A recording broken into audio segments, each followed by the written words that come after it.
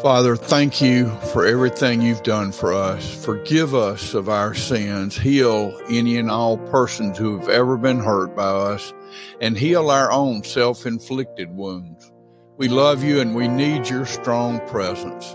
Father, I pray for the binding up of all strongholds and generational issues, pleading the blood of Jesus on all of these troubles. We pray for your will to be lived out in us, Lord. Father, we pray especially for those who are battling war, heartache, heartbreak, sickness, injury, illness, disease, and their caretakers. Heal, we pray, in the mighty name of Jesus.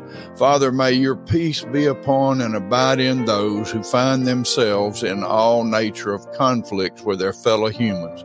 Father, we offer this prayer in the mighty name of Jesus, and for his sake, amen.